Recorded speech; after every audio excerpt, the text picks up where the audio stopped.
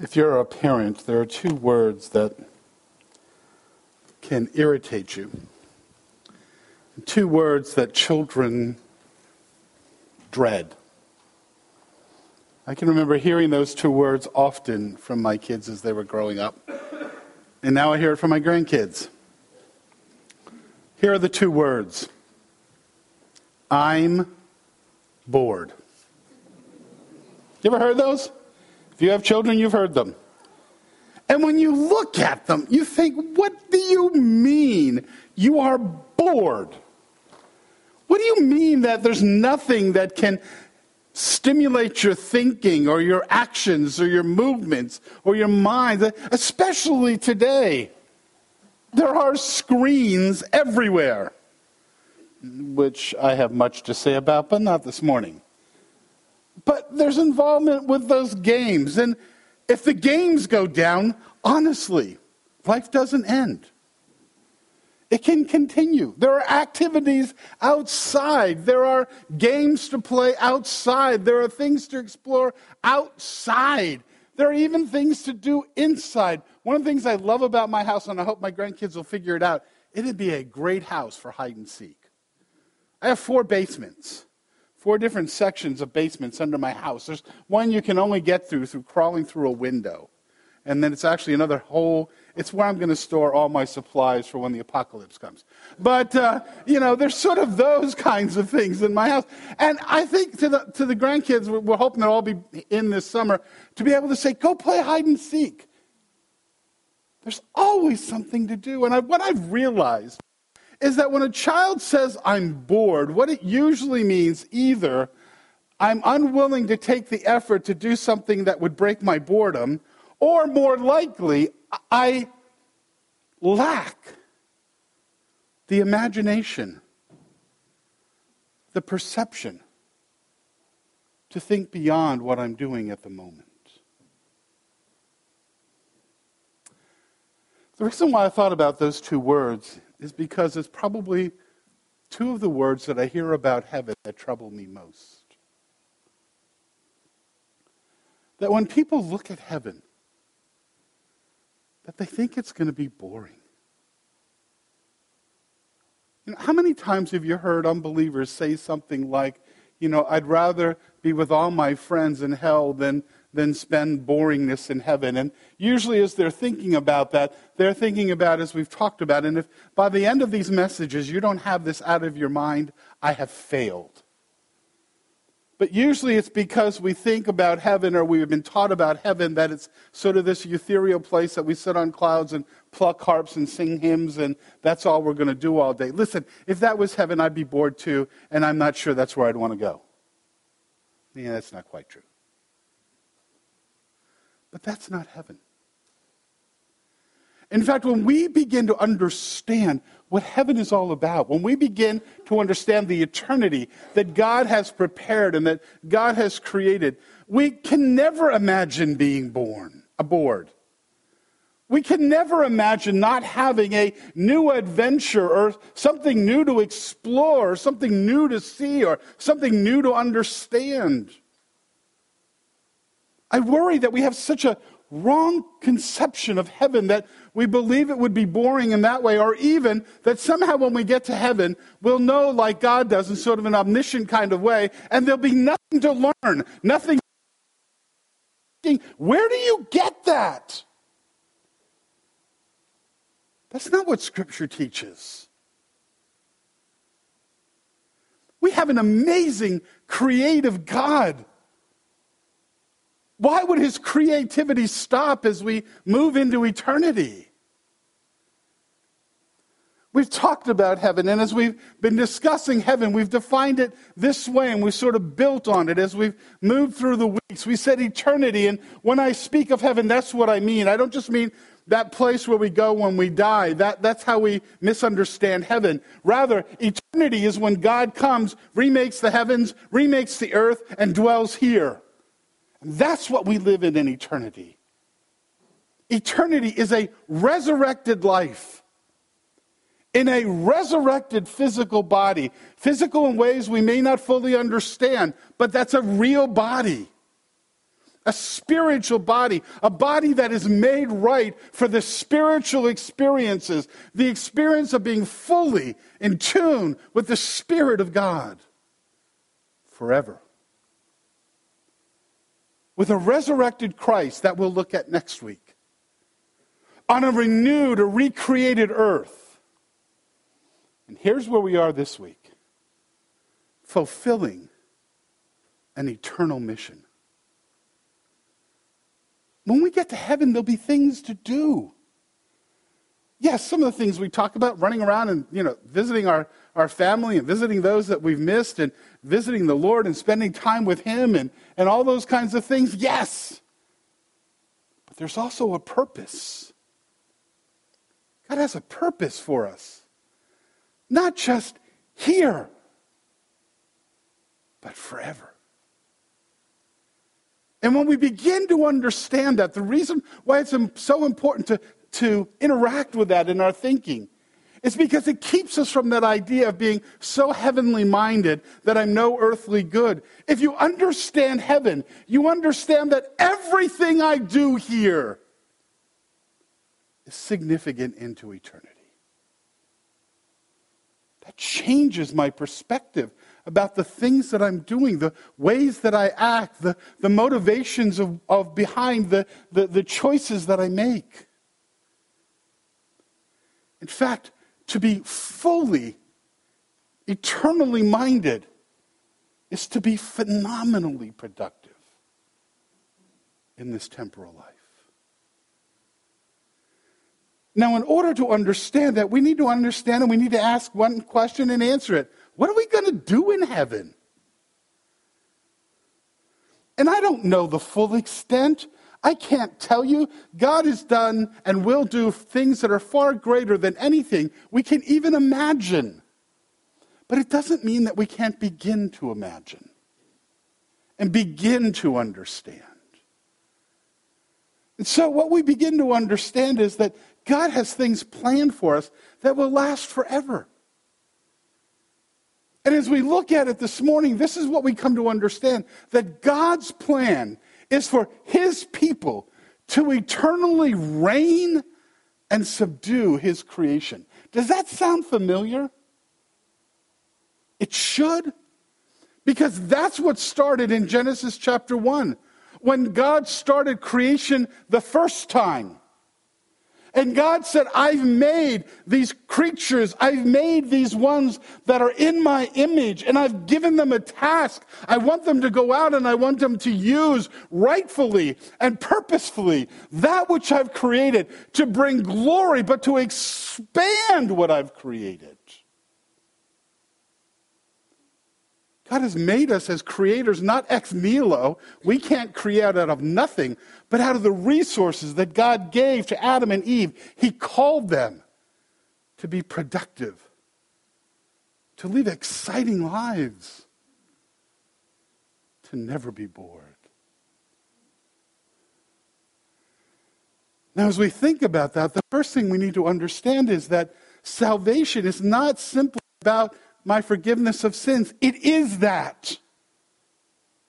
It's not simply about me dying and going to heaven. It is that.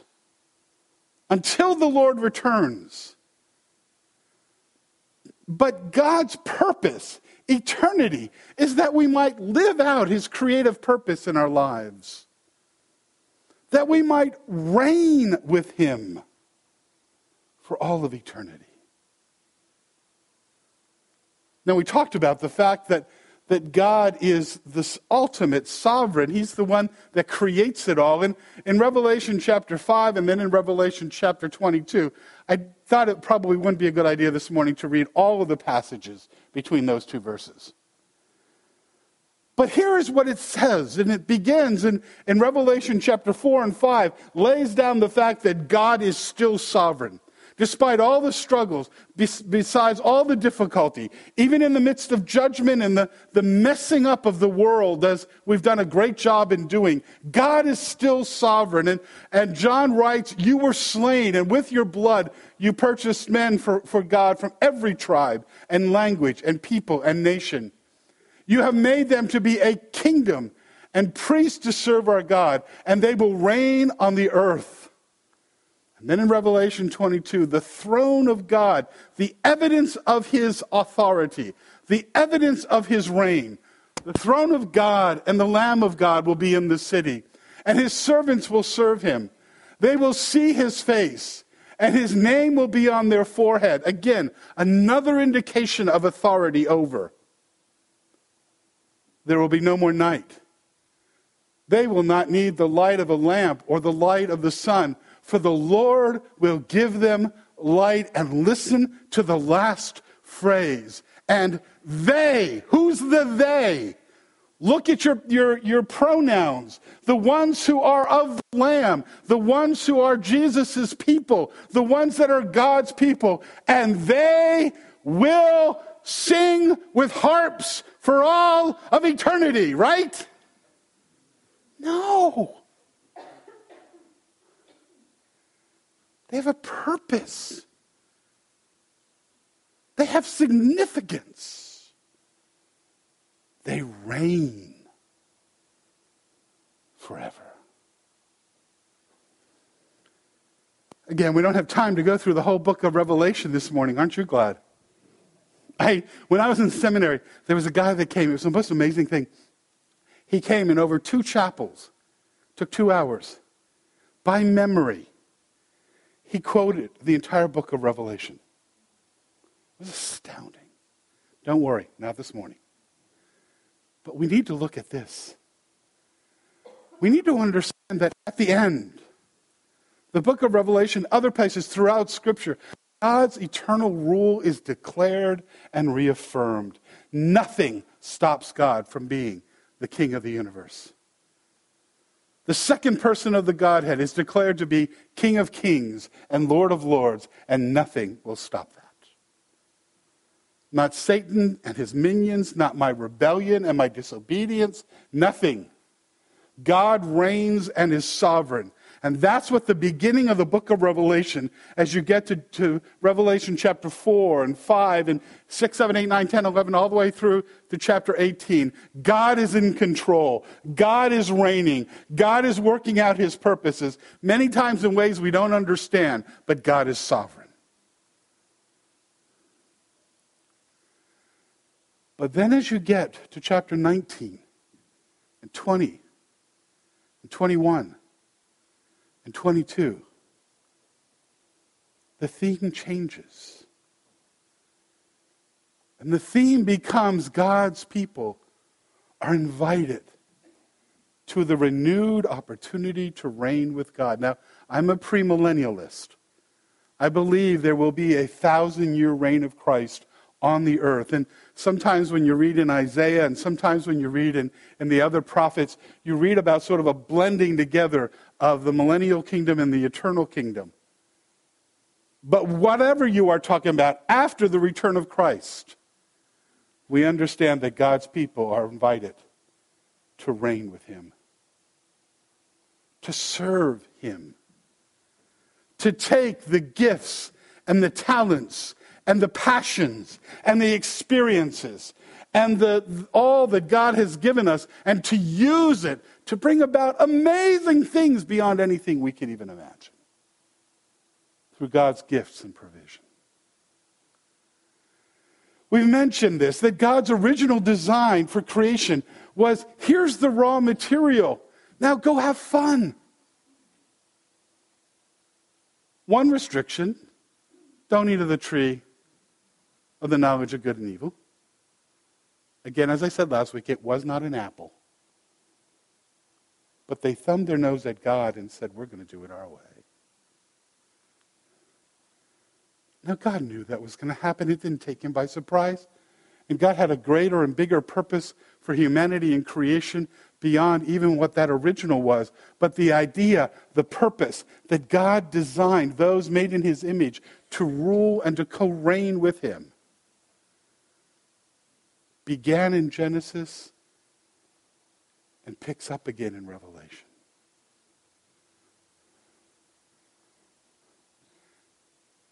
As you read in Revelation, this is God's restored design in his new creation.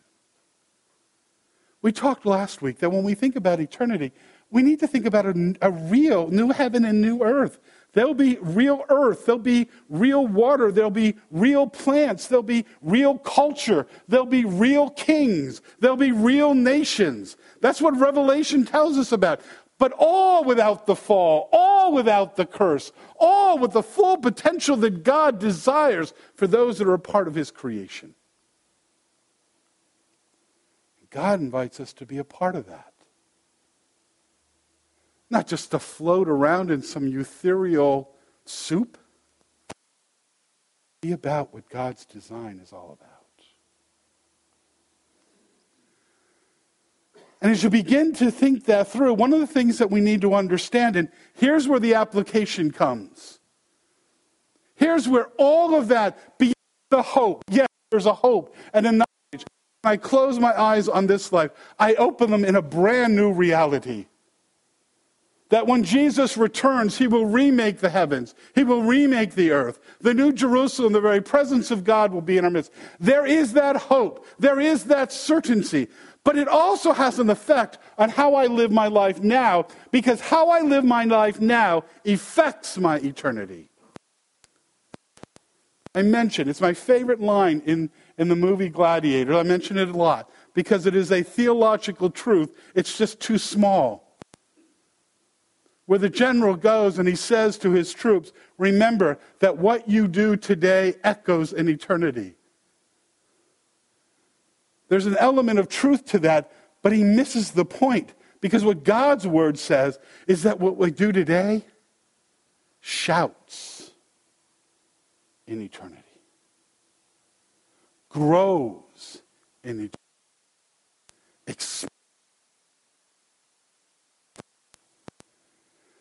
Our temporal life affects, our life now affects how we will co-reign with Christ in eternity. Our present faithfulness, faithful to what God has provided to us in terms of resources, in terms of relationships, in terms of talents and abilities, in terms of all that we are in our life experiences. Our present faithfulness determines the scope, how much authority, how much of the reigning, how much of a position of eternity. And that is all through Scripture. It was part of Jesus' teaching. When James and John came and said, we want to sit at your right and your left hand, he didn't say to them, how dare you want to do that? He said to them, how you live now will determine that. The passage that John read as he was beginning and reading through the Scriptures there in Matthew tells us, as in a parable form, that those who are faithful over a little will be given much authority. Luke chapter 19, verses 15 and 19, where Jesus teaches a similar parable. He says of the one that the parable is about, he was made king, however, and returned home. Then he sent for the servants to whom he had given the money in order to find out what they had gained with it. The first one came and said, Sir, your minas have earned 10 more. Well done, good and faithful servant, his master replied. Because you have been trustworthy in very small matters. Notice the next phrase. Take charge of 10 cities. Faithfulness now. Reigning in authority later. The second came and said, Sir, your minas have earned 5 more. His master answered, you take charge over 5 cities. Do you know who gets condemned? The one who does nothing with what the master has given him. In fact, the master goes and says, take from him and give it to them, to the ones that were faithful. Now, as you read through Scripture, you see that if you do this, then you get this. Sometimes it's dealing with crowns, and it's dealing with the crowns that we're to have. Sometimes it speaks of direct authority. 2 Timothy chapter 2, verses 11 and 12. If we died with him, we will also live with him. If we endure, if we keep going, if we're consistent, if we're faithful. I don't do New Year's resolutions. What we've been doing for a number of years is the family, we pick a word and we kind of make that the focus that we want God to work on in our lives. And this year I use the word constancy. To be constant in what God calls me to do. Notice the if. If we do those things, if we're faithful, what will we do? Then we will reign with him. Be faithful, even to the point of death, and I will give you the crown of life. There, it may be the crown of authority, or it may be the crown of honor. We're going to do the Olympics in just a few weeks, and they'll receive the gold medals. Well, in the Olympics and the Greeks, they received crowns, laurels. It may mean either one. To him who overcomes and does my will to the end, I will give authority over the nations. I'm coming soon. Hold on to what you have so that no one will take your crown from you. To him who overcome, I will give the right to sit with me on my throne, just as I overcame and sat down at on my Father's throne. Do you notice the conditional nature of those statements? Now, it's not speaking of salvation. My salvation is certain and sure and guaranteed and purchased, and I am redeemed and I am reconciled fully when I place my faith and trust in Jesus Christ. Period. End of sentence. Stop. No more needs to be said about my relationship with God in terms of its eternality and its constancy. But how I will reign? Proximity to the Lord, the kinds of responsibility God will give in eternity. God says, be faithful now. And the more faithful we are now, the more God will trust us with in eternity. I don't know what that's going to look like. Maybe it'll be authority over cities. There are cities in the new heaven and new earth. Maybe it'll be authority over nations. Maybe it'll be authority over quadrants within the galaxy. I don't know. But I know this. The more faithful I am to what God has called me to do, not in comparison to you. A friend of mine who was a professor of Greek in one of the seminaries had a woman who came and took a Greek class who was mentally challenged and did not have the ability to really understand the Greek language. But my professor had her come in, and it was a course, and she took the course. And at the end of the course, as he handed out handed out the papers for the test, she wrote her name in Greek. Do you know what she got as a grade? A+. Because for that woman, it wasn't a competition against all the others in the class. It was how faithful she was to her own abilities and skills. And that professor said, well done, good and faithful student. You're not running against me, I'm not running against you. It's whether we're faithful to the course that God has set before us.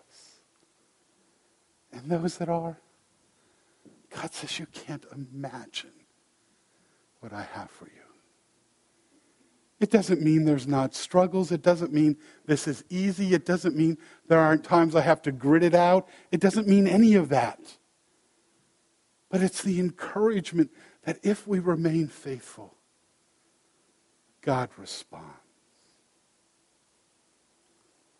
Now, when I was a kid, there was one verse that used to really bother me.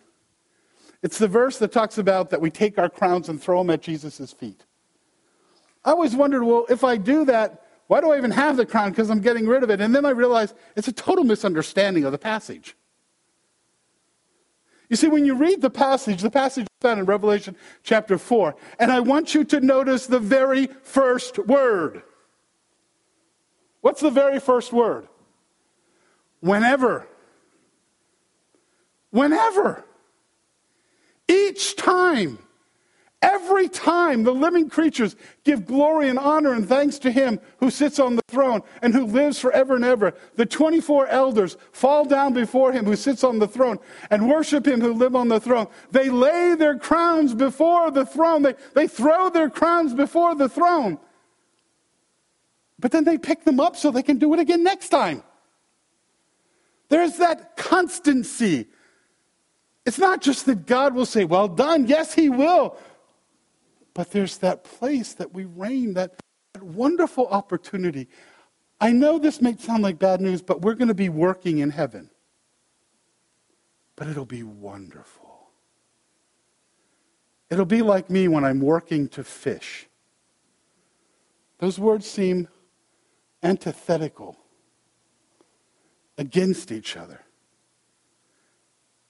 I really love fishing. I love studying God's Word. I get paid for it.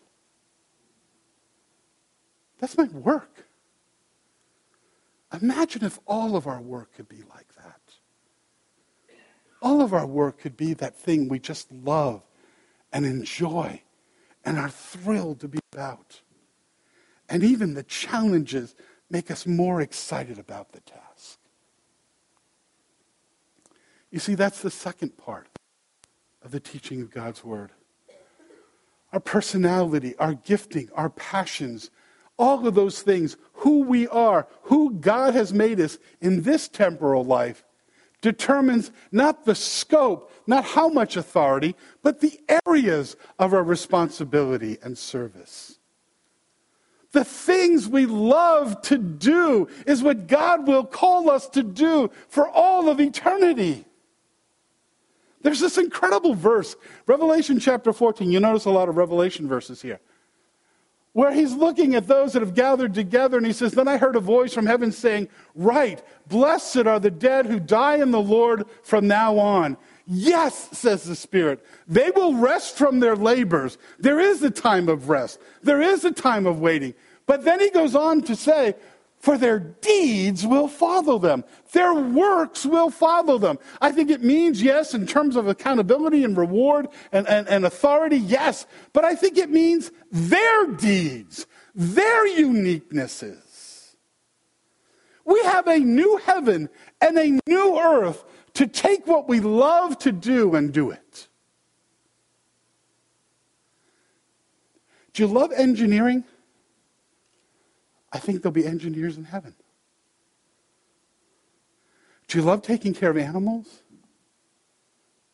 We know there'll be new animals on the new heaven and new earth. Do you love astronomy? Not astrology. That won't be there. But you love astronomy? Imagine going there. Do you love history? I love history. Every time I read the scriptures, my mind says, I just wish I could sit down with Abraham or with Moses or with Peter or with Paul and find out exactly what happened. We will. Do you love teaching? There's an opportunity to teach in eternity. Preaching. Theology. God says the things we love, how he has created us to be. He's creating a new heaven and a new earth where he dwells for us to enjoy that forever. It's not a boring place. It's a place of ultimate fulfillment. Now, if you are a musician and we want to sing on clouds for all of eternity, you won't. There'll be many other things, but that's part of it. You love music? How about sitting down with Bach? How about sitting down with Handel? How about sitting down with Chris Tomlin, saying, tell me how to write? Why will that stop? Their deeds will follow us. Our works follow us into eternity. Now some of you can say, wait a minute, Keith, how can we be teaching if we know everything? How can we be theology if we see God? That's the thing about heaven. Heaven is not static. Heaven is constantly, eternally expanding. The new heaven and new earth is this brand new reality. Eternity is an eternally expanding experience. That's why we will never be bored. Now I know some take the passage in 1 Corinthians that talks about, or 2 Corinthians, we look in a mirror darkly, but when he turns, we'll see all things. The idea there is not that we'll know everything, but that what we know, we will know clearly. The problem with mirrors at that day was they were so distorting. They were copper, and they were shined, and they were made as best they could, but you look into a copper mirror, you're going to look jaundiced. It was never quite clear. And so what Paul is saying is there's coming a day that everything we see, we'll see clearly. We'll know it accurately. But we're not going to be like God when we get to heaven and know everything. There'll always be more to learn. How do I know that? God says that, 2 Corinthians chapter 3, verse 18. And we, who with unveiled faces all reflect the Lord's glory, are being transformed into his likeness with how long? Ever increasing glory, which comes from the Lord who is the Spirit. That's our spiritual reality. Or Ephesians chapter 2, verses 6 and 7. And God raised us up with Christ and seated us with the heavenly realm in Christ Jesus, in order that in the coming, notice the plural, ages, he might show the incomparable riches of his grace expressed in the kindness, expressed in his kindness to us in Christ Jesus. There'll always be more to learn. There'll always be more to understand. There'll always be more to be taught. There'll always be more to proclaim. There will never be a time when we are bored. And God says, begin now being faithful. So that when I begin there, I begin at a place that is great and only becomes greater. Now some of you are worried, we talked about this, we had book club on Thursday. Will there be books in heaven? I found a wonderful verse. It's Malachi chapter 3, verse 16. Then those who feared the Lord talked with each other, and the Lord listened and heard. A scroll of remembrance was written in his presence concerning those who feared the Lord. Yes, it may be a scroll. I don't know. We've learned different ways to express it. But there's always more to read about. Always more to learn. God says, be faithful now, and it will never be lost. Last week I read out of the Chronicles of Narnia. And I told you how much I liked the last book, The Last Battle. C.S. Lewis had an ability in the images and the metaphors that are found in the Chronicles of Narnia. If you've never read them, read them. Look for all the places where theology comes through. But I love the last paragraph of The Last Battle. All of the characters that existed in the book are now together, and they're standing together, and Aslan, the lion who represents God, comes in their midst. And as he's speaking about eternity, he turns to them and says this: the school term is over. The holidays have begun. The dream is ended. This is the morning. And as he spoke, he no longer looked to them like a lion. But the things that began to happen after that were so great and beautiful that I cannot write them. And for us, this is the end of all the stories. And we can most truly say that we all lived happily ever after. But for them, it was only the beginning of the real story. All their lives in this world and all their adventures in Narnia had only been, and I love this, the cover and the title page. Now at last they were beginning chapter 1 of the great story which no one on earth has read, which goes on forever, in which every chapter is better than the one before. Beloved, eternity is an eternal experience, ever increasing, of an infinite God with infinite wisdom. We begin now to establish how we will reign with Christ. A reign that will constantly expand, that begins by faith and trust in Jesus Christ. That is established in terms of its character in our faithfulness, and will expand forever. That's not boring. Father, thank you for what we find in this passage. Help us to be those who live out the reality of your promises, of your faithfulness in our lives. Father, it begins by our relationship with you through your Son, and as we do each Sunday morning, we invite anyone who isn't certain of that relationship to come and to speak to me or someone else about that truth, so that they may be certain that eternity with you is theirs. Father, remind us, those who hold on to that hope, that all we do echoes, shouts in eternity. We pray that your Spirit would teach us what it means to walk faithfully to you. Father, we pray that your Spirit would encourage us to continue that faithfulness, knowing that all we do to your honor and glory will be eternally significant. And we ask it all in the name of your Son, Jesus. Amen.